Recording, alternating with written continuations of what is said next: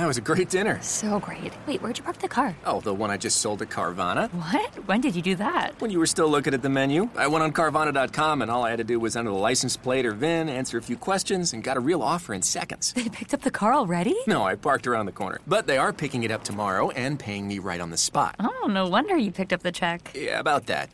Thought we were going halvesies. Sell your car to Carvana. Visit Carvana.com or download the app to get a real offer in seconds. Welcome to The Terrible Take, a daily segment telling Steelers Nation what's on our mind. I'm Alex Kozora. I'll sort of pick up on the same track day Brian left off yesterday, reacting to Super Wildcard Weekend. It's an extra team, so it's super, I guess. The biggest momentum change of the weekend came in the Bengals-Ravens contest. With the game tied and the Ravens at the opposing one, Baltimore quarterback Tyler Huntley tried to leap over the goal line for the go-ahead score.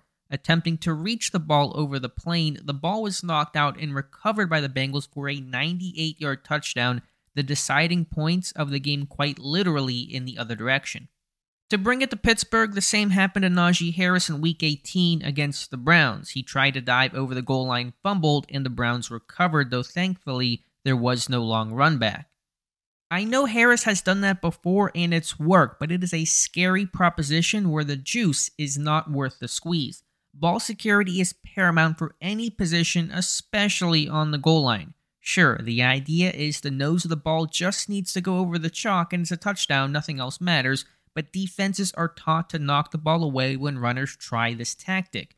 I follow the Bill Belichick approach. Never reach over the goal line on dives or along the pylon, which risks a fumble touchback, unless it's fourth down or the last play of the game where a turnover does not matter.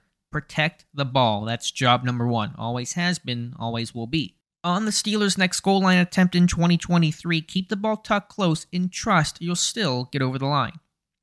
Be sure to follow us at SteelersDepot.com and check out episodes of The Terrible Take every day at 5 p.m. Eastern Time. And check out The Terrible Podcast with myself and Dave Bryan every Monday, Wednesday, and Friday.